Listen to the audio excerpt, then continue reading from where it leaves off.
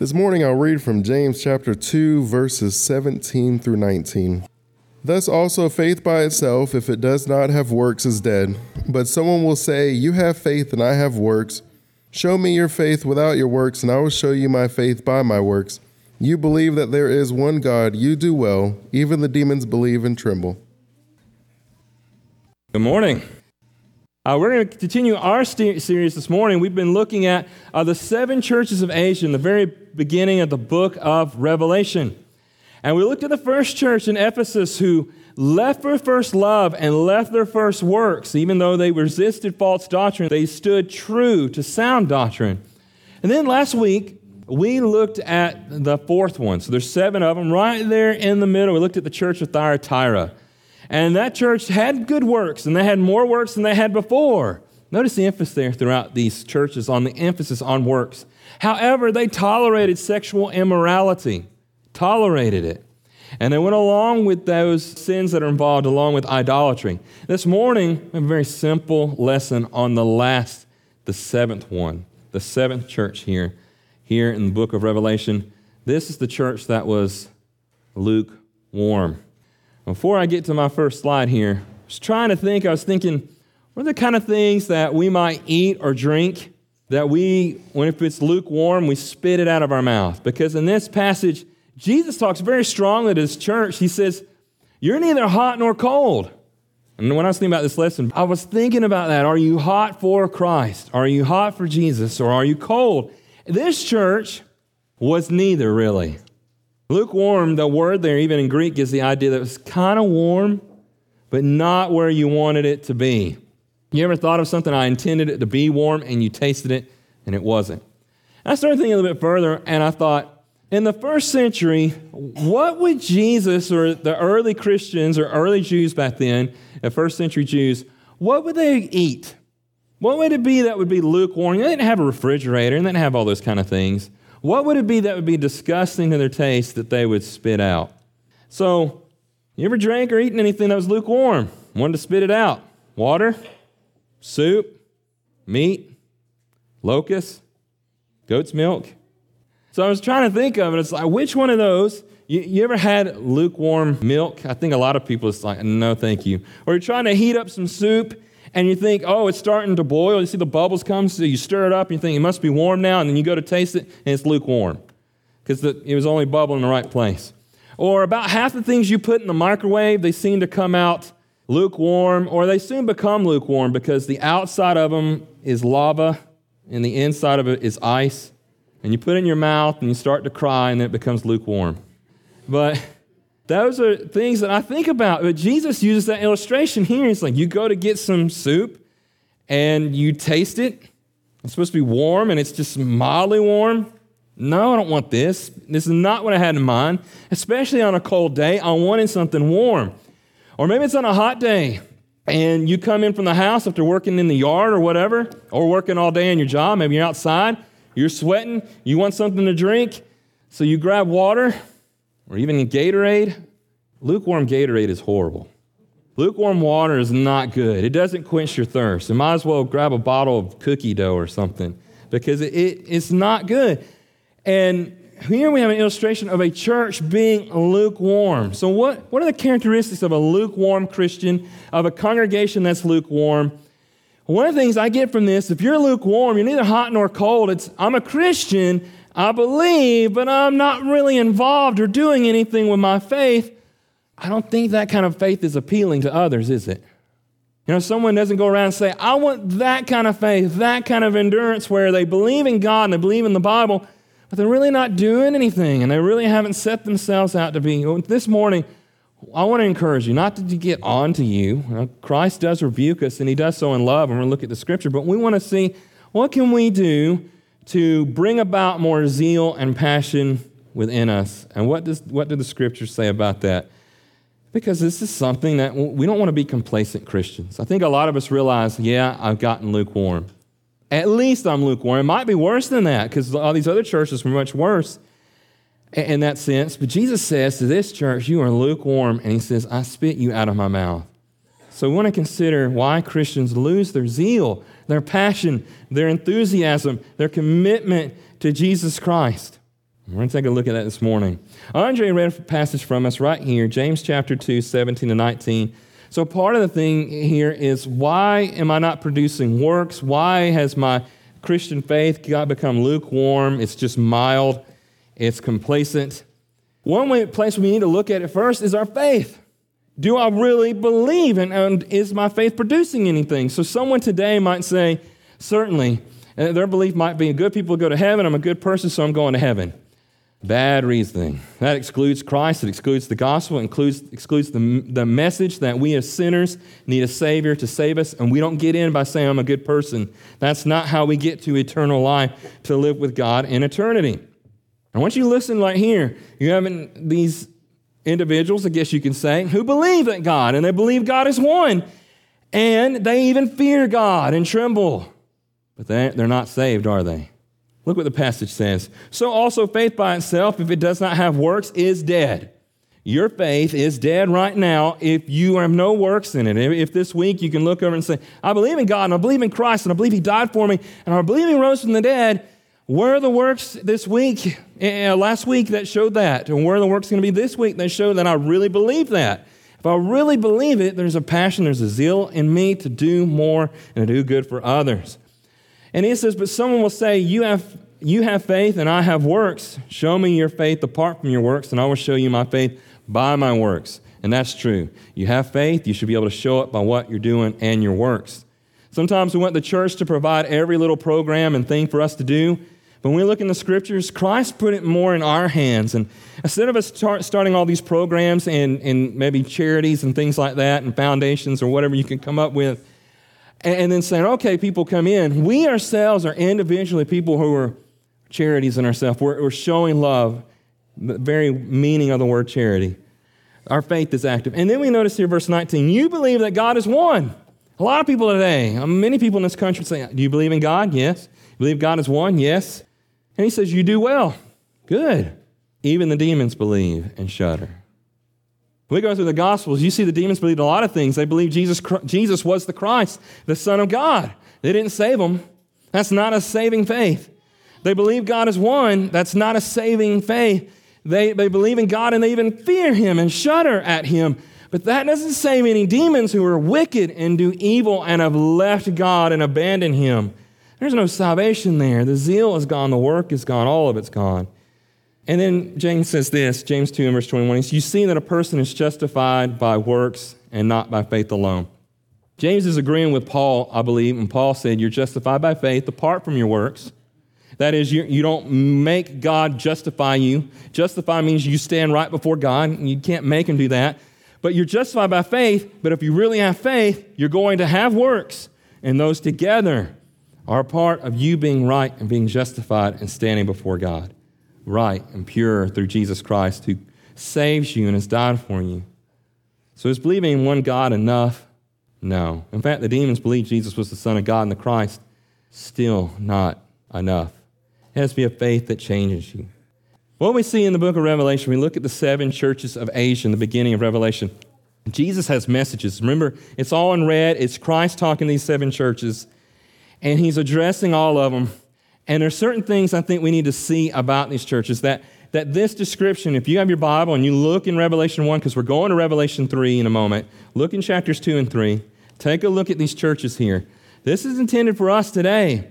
And look at these messages here. This is what we see overall about these churches. We see what God expects of churches. And 5 of them, he tells them, we'll be specific, verbatim, he tells 3 of them to repent. The church of Laodicea, and there's another church here, I can't remember which one it was also, he did not verbatim say to repent. But all throughout chapter 2, he says, repent, repent, repent. He confronts the churches that are sinning. He rebukes them. He says, you got to change before your lampstand is taken away, before your eternal life is taken away from you. We see what God expects of churches. We see how Jesus sees churches, congregations. They're not all right. They're not all perfect. We have imperfect people and imperfect churches. We have problems, and we have sins that may need to be repented of. We also see how God judges churches. He is the just God. He knows the truth between this congregation and any other in town. He knows whether we are lukewarm or whether we have left our first love or not, whether we are committed or whether we are tolerating sexual sin, he knows that. He knows whether we're just enduring persecution and that we continue to do good. We see that Christ urges churches to repent, and we see that God knows all churches. And that means he knows every one of us. He knows our works, he knows our hearts, he knows our minds, he knows what we're thinking.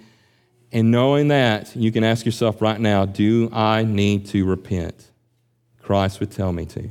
And he tells me to, as he says here in Revelation 3 and verse 19, because he loves me.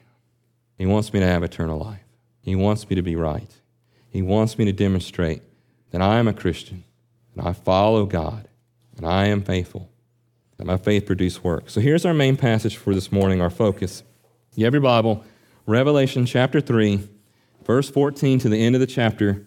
We see the church here of Laodicea. It's always easy for me to remember Laodicea, lukewarm, the L's, the kind of the alliteration right there. But I'm going to read this passage to you and we'll make some observations about it. 14 and 22. And to the angel of the church in Laodicea, this is what Christ is saying. He says, the words of the Amen. That means the word of the one who is truth. The faithful and true witness, the beginning of God's creation. That's Jesus Christ. He's speaking to them. I know your works. Notice this, it's your works. You're neither cold nor hot. Would that you were either cold or hot. So because you are lukewarm and neither hot nor cold, I will spit you out of my mouth. For you say, I am rich and I have prospered and I need nothing, not realizing that you are wretched, pitiable, poor, blind, and naked. I counsel you to buy from me gold refined by fire, so that you may be rich, and white garments so that you may clothe yourself, and the shame of your nakedness may not be seen, and salve to anoint your eyes so that you may see. So here's a town that's prospered on eye salves and the garments and the clothing and the white robes and the gold, and he's telling them, you're looking everywhere else. Come to me for what you need. Look here in verse 19. Those whom I love, listen to this, those whom I love, I reprove and discipline, so be zealous and repent. And our key passage this month has been focused on that, Hebrews chapter 12, on God's discipline to us. He wants us to live a right life, a pure life. He'll rebuke us. He'll call us to repentance. He disciplines us. And we have a passage right here where if this morning, if I'm sitting here and I'm looking at this and I say, well, that's me, I'm lukewarm, then I want to listen to Christ. Christ says that I love you. That's what Jesus says. To those whom I love, and he says, and I reprove and discipline. And listen to this. What's the answer to lukewarm?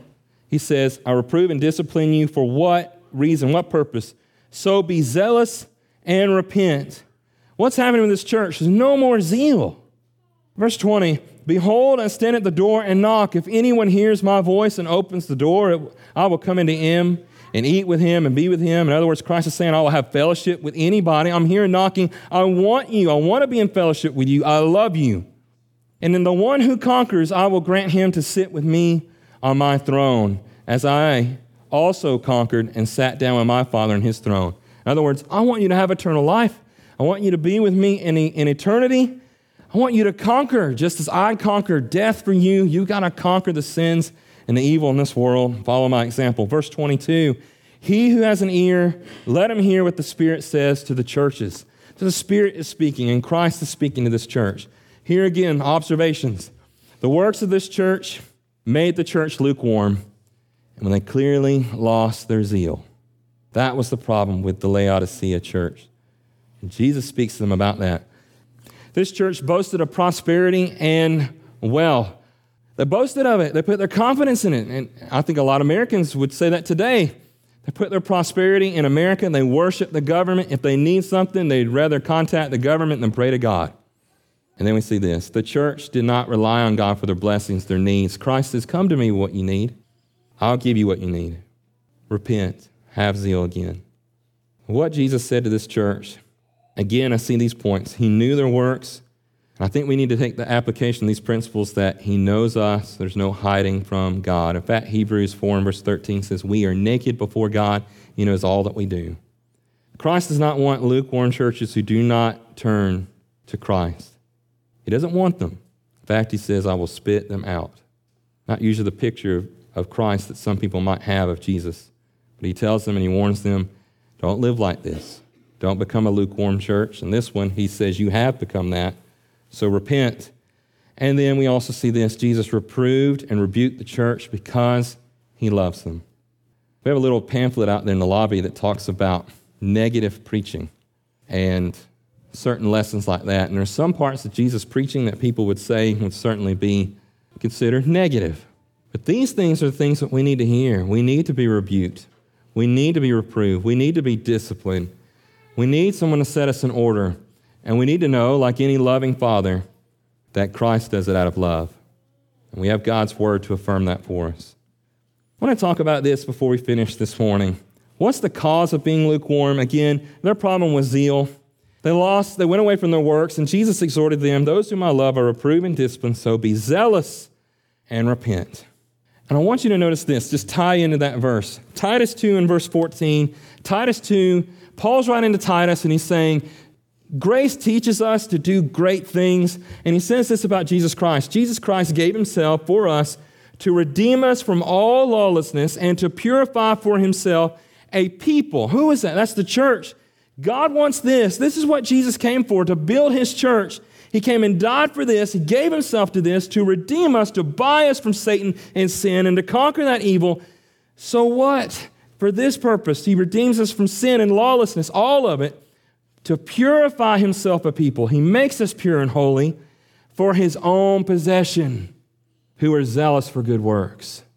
If you're of God, you're going to be zealous, want to do good works. This is what I want to do.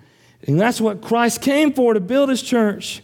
And his church was intended to be zealous and passionate and enthusiastic. Listen to Romans 12 and verse 11. Paul says this, do not be slothful in zeal. Do not be lazy in your enthusiasm. Do not be complacent in your passion for Christ. But be fervent in spirit. Serve the Lord. You read those scriptures this morning, and it's not describing you. We might want to listen to Jesus saying, I love you, I rebuke and I discipline you. I call you to be zealous and repent. The question this morning you might be, I want to be zealous. I want to do more. I want to have more passion, but I don't know what happened. I don't know how I lost my way. This is what I see from the scriptures. It stands out mostly to me.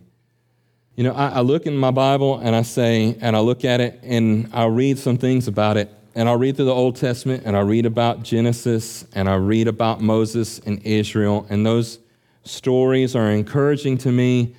But for me to maintain my zeal, it's not in the law of Moses. It's not in Genesis. It really comes down to a very core doctrine of the Bible, and that is the love that Christ showed us when he died for us. And he conquered death by rising again. You feel like you don't have any passion, I would look at my focus. Am I focusing on church doctrines and theology and this and that are distracting me and not really about Christ? I want to make sure that I continue to see Christ loves me and he died for me. And listen to what Paul says in 2 Corinthians. Here's the death, burial, and resurrection. This is what happens when you're focused and the gospel is on your heart. You will be fervent and you will have desire and you will be committed. Paul says, for the love of Christ controls us. You ever prayed to God and said, God, I don't know what I'm doing or why I did it? And then Paul said that in Romans chapter 7. I want you to just control me. I don't want this free will anymore. My free will is to give myself completely to you. Well, God gives you a way to do that. You want him to control you and Christ to have control. That is, you still have your free will, but you're so committed and focused on God. Here it is. For the love of Christ controls us because we have concluded this.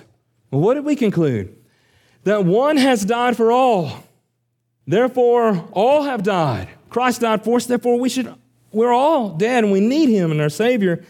And he died for all, that those who might no longer live for themselves. It's no longer about me. It's no longer a self-centered life and a selfish life and a morality I make up on my own. I turn to God for my faith and my morals and everything about me and my love. And he says that those who live might no longer live for themselves, but for him, for Christ, who for their sake died and was raised. That's what the gospel does in your heart. You lost your zeal and your passion. Read that scripture. 1 Corinthians 15, again, the death, burial, and resurrection is the gospel. It's of first importance. You feel like you've drifted and fallen away from your faith. You've lost your zeal and your passion, your enthusiasm. I don't know of any better scripture to help correct you, to take the gospel and put it in your heart. If your focus is on church budgets and on how the order of the assembly is, and you've forgotten about Christ, go back to it. If your focus is the singing wasn't just right and it didn't sound perfect, things like that, your focus needs to come back to Christ, to the Word, to what He did. That gives you zeal and enthusiasm. So back to our very big first illustration, right out of Revelation. Is your faith like drinking lukewarm water on a hot day? It's just complacent, and I'm ready to spit it out. Christ is ready to spit it out. Are your works like eating lukewarm vegetable soup on a cold day?